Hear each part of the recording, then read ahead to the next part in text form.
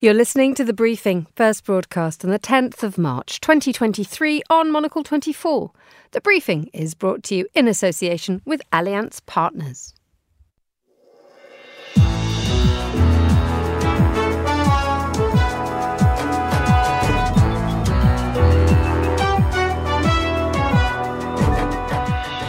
Hello and welcome to The Briefing, coming to you live from Studio One here at Midori House in London. I'm Emma Nelson, and coming up in the next 30 minutes, France and the UK hold their first summit in 5 years.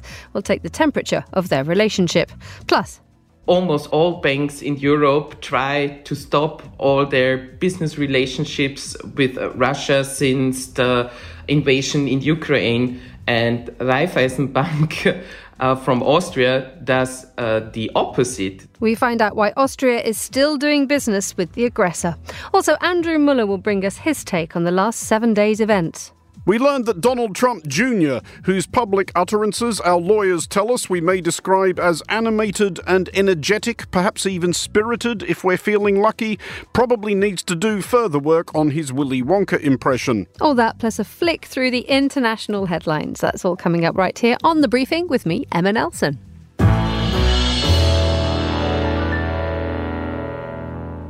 We start in Paris, a place for lovers to meet, with the romantic expectation even more intense if too long a period has been spent apart.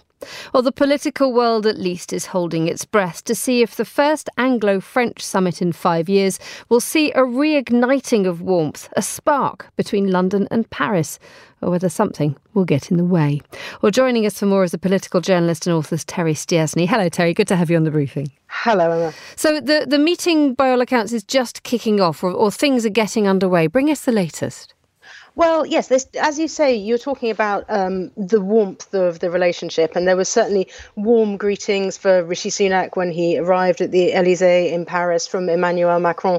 And I think it's really significant how much both leaders are saying that this is a new chapter in Anglo-French relations. Emmanuel Macron was saying our destinies are linked, our challenges are shared, talking about the wide range of things they are going to be discussing today. Rishi Sunak saying we're close neighbours and great friends, and he's given an interview to the French press where he's talking about, France being his great friend and how his personal friendship with Emmanuel Macron is sort of increasing, that they've met and they've also exchanged texts about football. So certainly the mood music around this summit is definitely one of warmth and one of trying to work together more closely after the last few years. Well, indeed, because damage was done during the Johnson era, wasn't it? Yes, during the Johnson era and as well during the Liz Truss era. I mean, Boris Johnson made it clear that he didn't get on with Emmanuel Macron, and it was pretty much reciprocated. And then, of course, there was the moment when Liz Truss, in her brief prime ministership, was asked, did she think of France as a friend or a foe? And she said the jury's still out on that one. And that, of course, was a question that was put to Rishi Sunak today, the first, by the Figaro. And they said, is he a friend or a foe? And he said, no, a great friend, certainly. One of the things, or indeed the thing that the press seem to be focusing on is this issue of migration. It is a perpetually difficult, thorny subject for both France and for the United Kingdom. The United Kingdom government recently setting out plans, which is a zero-tolerance policy. Arrive in a small boat on a beach in England and we will put you in a detention centre and you are on a plane to a third country before your feet can barely touch earth. The French are not approving of this, aren't they? So we already have an ostensibly happy, friendly coming together again, already being beset by a problem. Yes, although I would say that there is more cooperation on this area, again, under the Rishi Sunak government than there has been in the past. So they had already announced a certain deal to invest more in police and security, and they're building on what they've already done. So they want to have this intelligence and security deal to try to stop small boats. And of course, this is going to come at a cost for Britain. We don't know precisely how much that cost is going to be, but there's reports that there are going to be annual payments from Britain to France for more than 3 years, which would possibly be about £75 million in the first year alone. alone. So possibly looking at an additional £200 million being paid from Britain to France to try to set up more police operations which will try to prevent people crossing the channel in small boats and coming to Britain. One thing that Rishi Sunak at least has to be aware of is that there are people in his party who still see France as the adversary, indeed no less as an enemy. How much pressure is Rishi Sunak under to respond and feel as if he has to not necessarily obey but heed those calls? Or are we now in an era where, as a technocrat, a man who is happy to try to see a compromise and a resolution, as we saw with the Windsor Framework last week, is that the situation instead? Well, it's interesting. I think you see very different tones according to the audience that the British government are talking to. For instance, in the House of Commons, when Suella Braverman, the Home Secretary, who is more on the right of the party, was talking about migration, she was talking about patriotism. She was talking about the threats of huge numbers of people potentially coming to Britain. Whereas Rishi Sunak, although he did say that he was prepared to put forward this legislation which could potentially go against the European Convention on Human Rights, and saying that he was up for a fight with lawyers, he did also say this law isn't a silver bullet, that he stressed the importance of international cooperation. And particularly, him and Emmanuel Macron, they're both technocrats. They both like doing things in this way, through international agreements, through going through the details. So I think, they've got two like-minded people there. And I think, when he's looking internationally, he does realise that things can't be done by unilateral legislation in Britain alone. And I think we've seen that with Northern Ireland as well. The idea of the previous government was, we'll just do our own law and we'll disregard international obligations. That is not necessarily the way that Rishi Sunak goes about doing things. And indeed, it's not necessarily the way that Macron sees about doing things. His approach has been very much a whatever solution is best for France, even if it might irritate the right and annoy the left. But if we look at the two men, both former investment bankers, both the sons of doctors, both about the same age, they clearly also have the same taste in how they appear. I mean, it's quite astonishing when you see them together. When you have something like that, and you think, okay, we are entering an era where we have two leaders of similar sort of standing and background, does that slightly change the way that politics is done as well? Because everything has been so adversarial and bombastic for the last 10, 15 years, given the arrival of Trump and what have you. Could we see an ushering in of a new era in a plain, sharp-cut suit, just getting on with the job? Yes, I think, obviously it depends how long that era lasts, because Rishi Sunak has got an election coming up in a couple of years. But I think, the breadth of issues that they're talking about, it's obviously what you would expect for a summit that hasn't been held for several years. So obviously they're talking about the environment, Ukraine, military cooperation as well. But yes, these are two people who, are, as you say, are very similar in many respects. They've got a lot in common, and they work in similar ways. Another thing that is similar about the two of them is they both work really hard. I mean, compared with, say, perhaps Boris Johnson, we know that Macron works his aides and people really hard in the Elysée. He likes to look at the detail. He likes to get right down into things. And that's very much about what we hear about Rishi Sunak as well. So I think, when they meet, there is potential for them to want to work in the same way. Obviously, they've both got domestic audiences that they have to play to, and they have to do the politics as well. But it is, a constructive basis. Terry Stiasny, thank you so much, as ever, for joining us on Monocle 24. The time here in London is 9 minutes past midday. A look at the day's other news headlines now. Here's Paige Reynolds. Thanks, Emma. At least 7 were killed and dozens injured in a shooting at a Jehovah's Witness church centre in Hamburg, Germany. Police say the gunman acted alone in Thursday's attack and is also thought to be dead. Xi Jinping has secured an unprecedented third term as China's president. The Chinese leader was officially endorsed earlier today by the country's political elite, making him the longest-serving head of state of Communist China since its founding in 1949.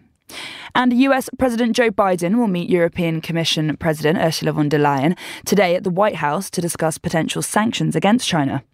The visit comes amid concerns that Beijing is preparing to send weapons to Russia.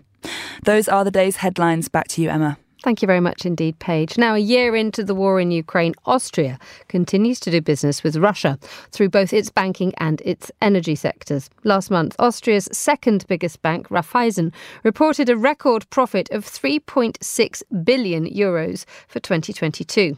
60% of that was thanks to Russia and Belarus. It's also been reported that Raiffeisen plans to buy the Vienna-based subsidiary of Russia's largest lender, Sberbank. Well, at the same time, Austria's gas contract with Russia is still up and running and doesn't allow an exit until 2040.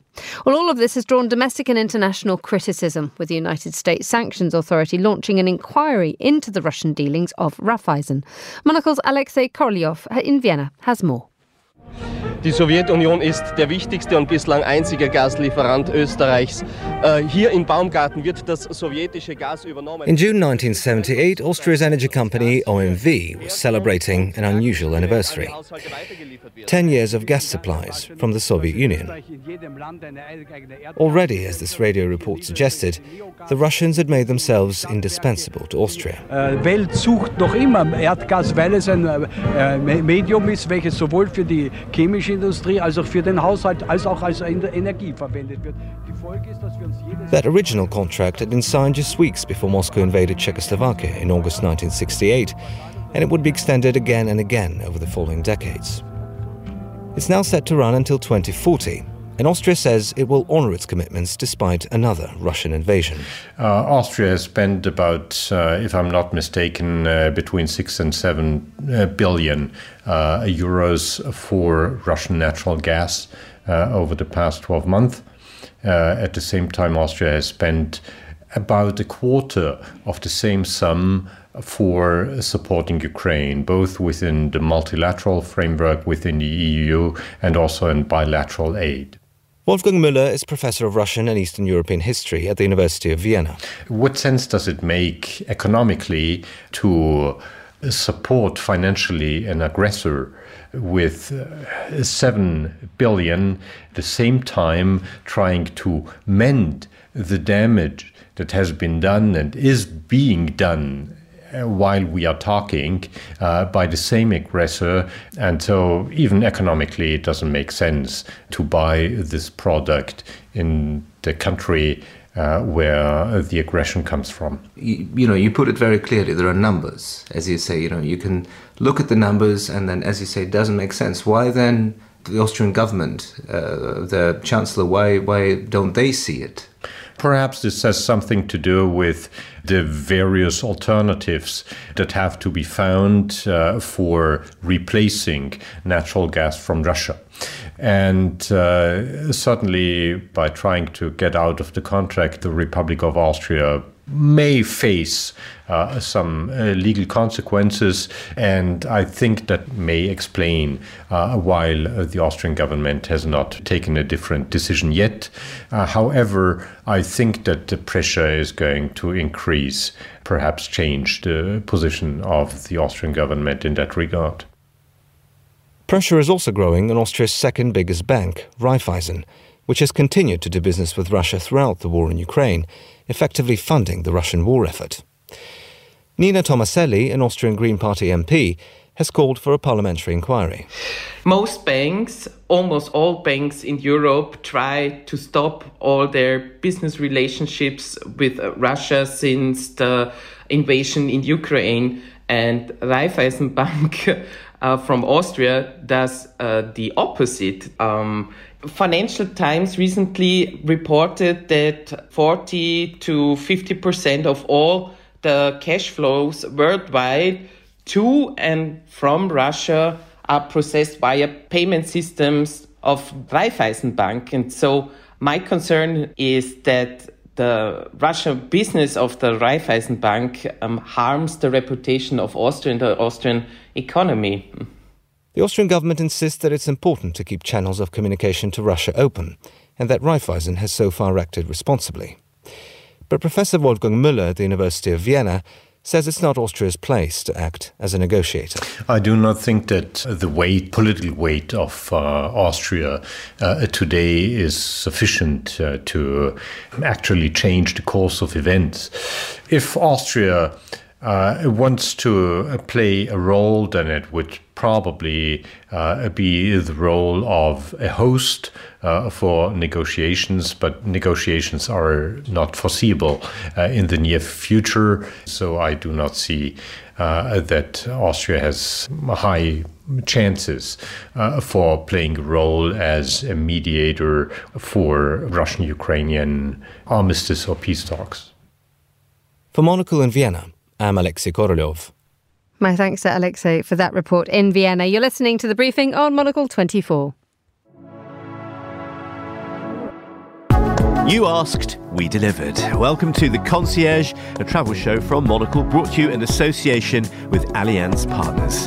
This week, we take a stroll through one of the most historic cities on Finland's southern coast. I set out to explore Porvoo and its charming 15th century old town.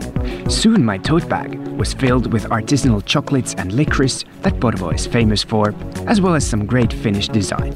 And walk the renovated boardwalk on Miami's South Beach. It's a public space on which life unfolds, as much for those who live in the area as it is for those just passing through. The Concierge in association with Allianz Partners. Listen via Apple Podcasts, Spotify, or wherever you get your audio.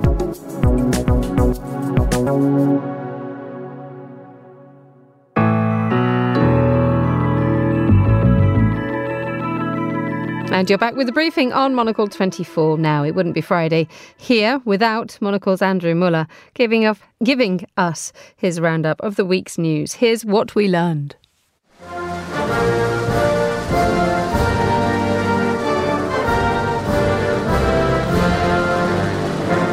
We learned this week that the United States had, presumably while the rest of us were distracted by a pigeon or something, become a union of Soviet socialist republics.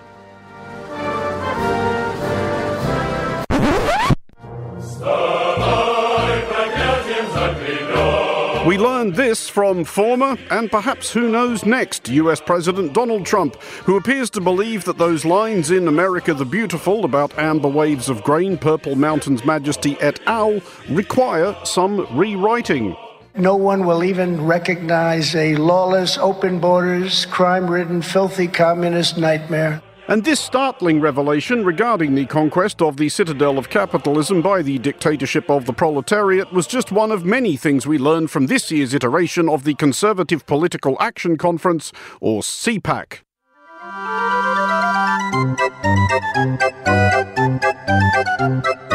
CPAC is an event beloved by four very specific classes of people. 1. Seething yokels. 2. Paranoid halfwits. 3. Grandstanding yahoos. 4. Those whose professional obligations include the weekly assembly of some sort of whimsical news review pithily illustrated with verite audio.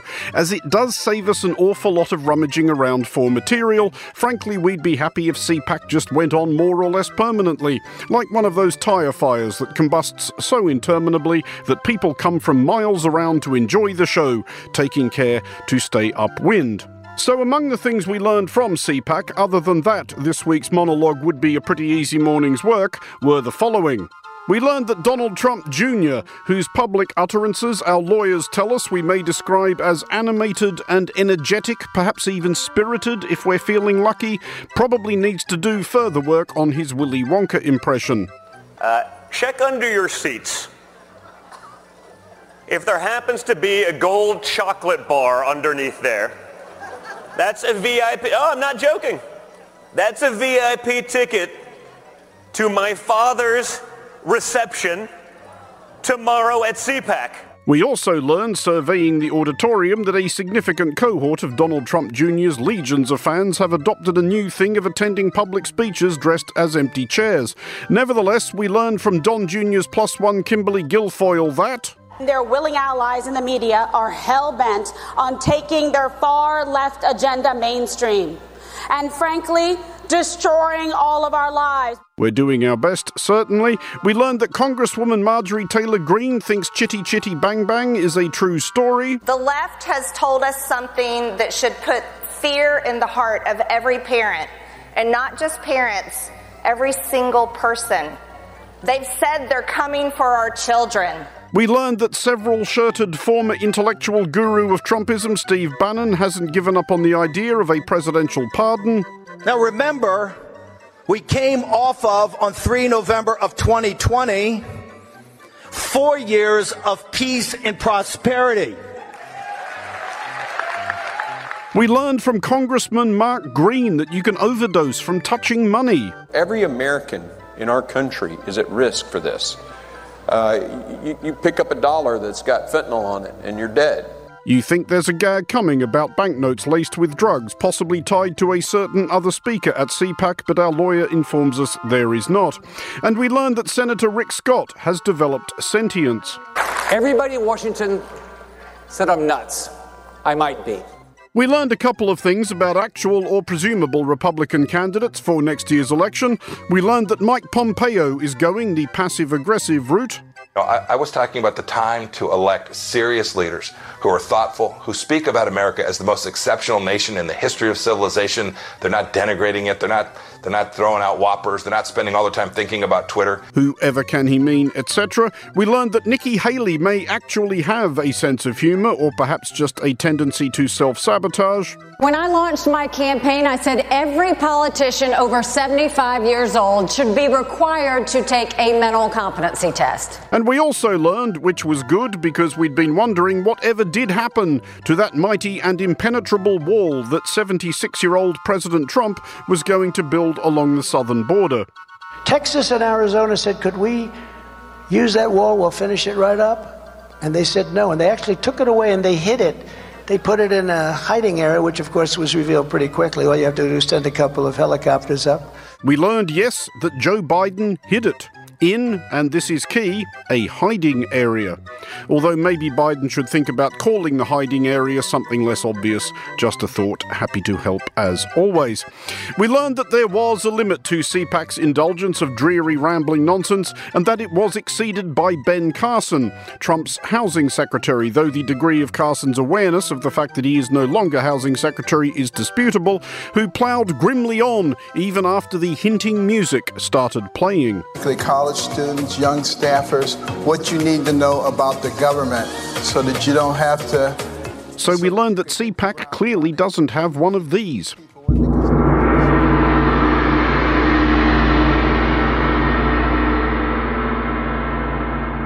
And we learned that Senator John Kennedy, bless him, remains a heartbreakingly distant second most impressive ever Senator John Kennedy. What else is the truth? The truth is that God is great, beer is good, and the United States of America is star-spangled awesome. Anyway, only 360 or so days until the next CPAC. Let's have a sound effect evocative of a really big advent calendar being hung up.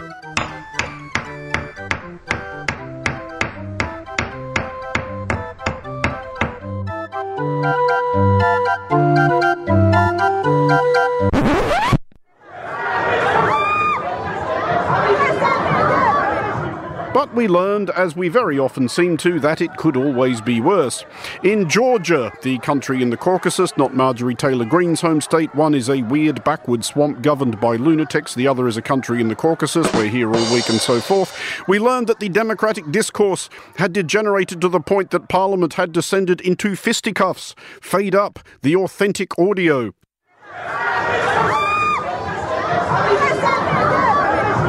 And we learned that it wasn't just American conservatives or nationalist Georgian MPs who were struggling to make their cases of put-upon victimhood this week. We learned that Russian Foreign Minister and haunted walnut Sergei Lavrov, speaking in New Delhi, was locating few takers for his interpretation of recent events. You know, the war which we are trying to stop and which was launched against us using Ukrainian people. Tough crowd. For Monocle 24, I'm Andrew Mullett. And my thanks to Andrew Muller for that. You're with The Briefing.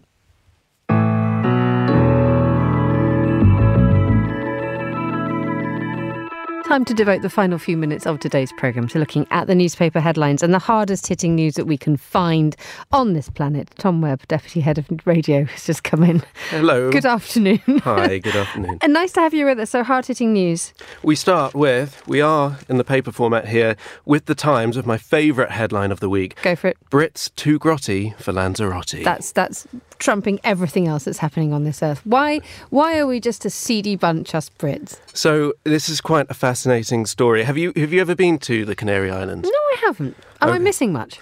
No, you're not. I've been to Lanzarote.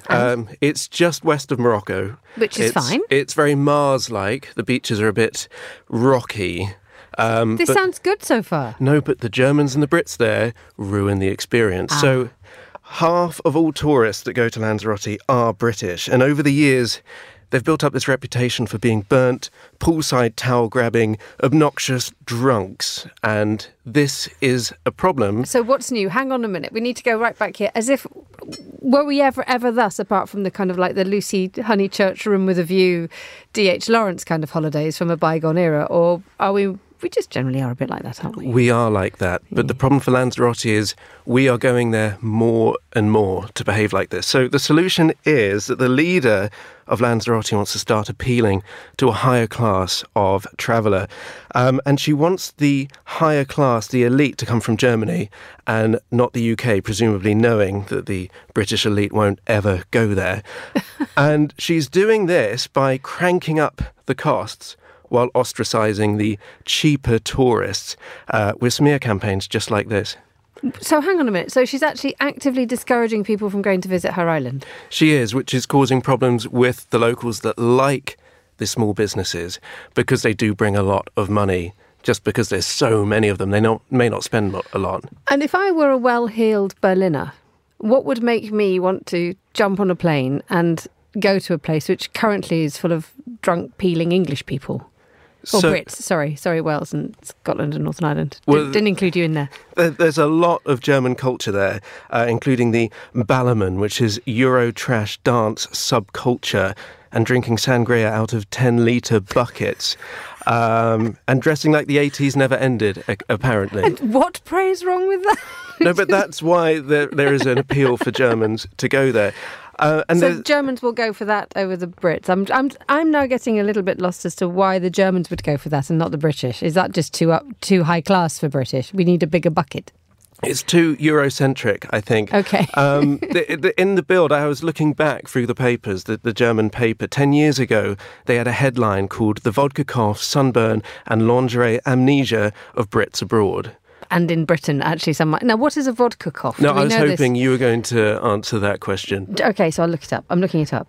A vodka cough is a thing. So it is a cough that you get after drinking vodka. And there was a report about, 10 years ago now, of people claiming that they have a sore throat and chesty cough down to drinking a brand of Spanish vodka. Apparently the makers of this vodka say there's nothing wrong with it and have denied any link to the cough. But it is a vodka which has been sold in bars and clubs in Magaluf, which is on Mallorca, yes. Right in thinking. And at the time, and this article was €3 a litre.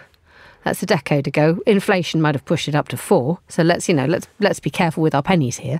But so a vodka cough is a thing. And it is a tool for the Germans to humiliate the Brits. And they did one step further, this paper. They did something wonderful. They sent an undercover reporter to the Brit side of the island and found a forklift driver from Barnsley, which they outed as the king of Sunlounger thieves. So what a swine. So the Brits blame the Germans as Sunlounger thieves, but actually, apparently, the Brits are a lot worse. I want to end this, like I'm going to end all 3 stories, is your opinion. Should Brits be banned from Lanzarote? Absolutely not. Good. Thank you. mean, I think they should can stay. Go there and we can go somewhere Exactly. else. So to draw inspiration from the Alan Corin quote, "I love Lanzarote because it keeps the riffraff out of Sardinia." Okay, lovely. Thank you. Right. Let's Sardinia. That's another story. Right, Taipei Times. Taipei Times. The headline should be dealing with impending military threat from Beijing. No. We are looking at what should be done about Flacco, the Eurasian eagle owl, who is set loose in New York. That's a pressing problem. This is only the hard stuff here today, isn't it? Yes, the people may know Flacco the Owl because the saga started way back in February the 2nd when Central Park Zoo staffers found that Flacco was missing from his enclosure because vandals had let it out. Now, it's the second biggest owl in the world. It's got a 6-foot wingspan, and it's since moved to Central Park, where it's become a bit of a legend. But what's happening today is there is an argument between the people that want the owl to be free and the people that think the owl should be captured and live the rest of its life in captivity. Now, the argument is it's now at risk because of eating rat poison, collisions with vehicles or buildings, or causing harm to other wildlife and native birds, even though it is now successfully hunting the rats of New York and living a quite wonderful life in Central Park, and tourists love him. This article is absolutely beautiful in its description of what is a breathtakingly handsome creature. They're talking about him having pumpkin orange eyes and feathery ear tufts. I mean, when you do look at the pictures, he's beautiful, isn't he? He is a beautiful owl, and it's why he's so popular. However, we need to look back to a few years ago at Barry the owl. Right. Now, that's a female barred owl who lived in the park for about a year. I love a female called Barry. I so do as well, but Barry the owl died after a collision with a park management van because it was poisoned. So Barry, the female owl, impacted with her ability to avoid the van with rat poison. Okay, not so great. Because there is a picture of Flacco with a dead rat in his talons, isn't it? It's sort of very nonplussed and just getting on with it. It's doing well. So here's the question at the end of the article. Should Flacco the owl be free? Well, it depends if they can catch him or not. They can't catch him, and they've tried. They have now for almost over a month. They have tried to catch Flacco and they can't. They'll get him. Haven't you seen Wacky Races and Catch the Pigeon? Always ends up in the right direction. Finally, do you think, actually, I'll ask you back, do you think Flacco should go back into captivity? Into his cage? Do you think he should be born free? Yes, I do. Flacco Flacco the owl may die, but the cause that Flacco he'll is die raising... a free bird. He'll die a free bird. I think it's a wonderful ending. Marvellous. We'll have to rush this last one, and just as well, because there's not much substance to this one. No, there isn't, actually. From Washington Post, Berlin to let everyone go topless at public swimming pools. There's not much substance to this. I don't do a nasty. A lot more substance now. That in Berlin and everywhere else since the dawn of time, men can go topless in public pools, but women can't, even in naked-loving Berlin. So women who bared their breasts in Berlin pools were asked to cover them, or to leave, or to be banned from returning. Now, one of these women turned to the Senate's Ombudsperson office for equal treatment to demand that women like men can swim topless. She won, she's successful, she can now swim topless with men. And fly with the bird, with Flacco the owl as well. This is all about liberty. This is all about liberty and your opinion on liberties. Well, I mean, look, if the female Berliners if we're talking sort of like art of the Weimar Republic, maybe it's better that that's kept in the art gallery. But, it's glorious. I just got back from St. Moritz, and what confused me there is I wore trunks into a sauna to a point where a close security guard came and escorted me out, and I thought he was going to whip them clean off me, but I didn't realise I could have it out in front of women. But apparently in some European countries you can. That's being bottom half naked, by the way. Okay. So the rules in Europe are very, very confusing, is the point. If you're British, you stone your sun lounger, you drink your vodka, but you remain fully clothed, Tom Webb. So that's the conclusion. Your opinion? Would you get them out? I've got too many things in my head to even think about images. I don't even want to think about it. Tom Webb, thank you. That's all we have time for this edition of The Briefing. Many thanks to all my guests and to our producer, Paige Reynolds. Our researcher was Monica Lillis and our studio manager was Callum McLean. The Briefing's back on Monday at the same time. But for now, from me, Emma Nelson, goodbye. Thank you very much for listening and have a great weekend.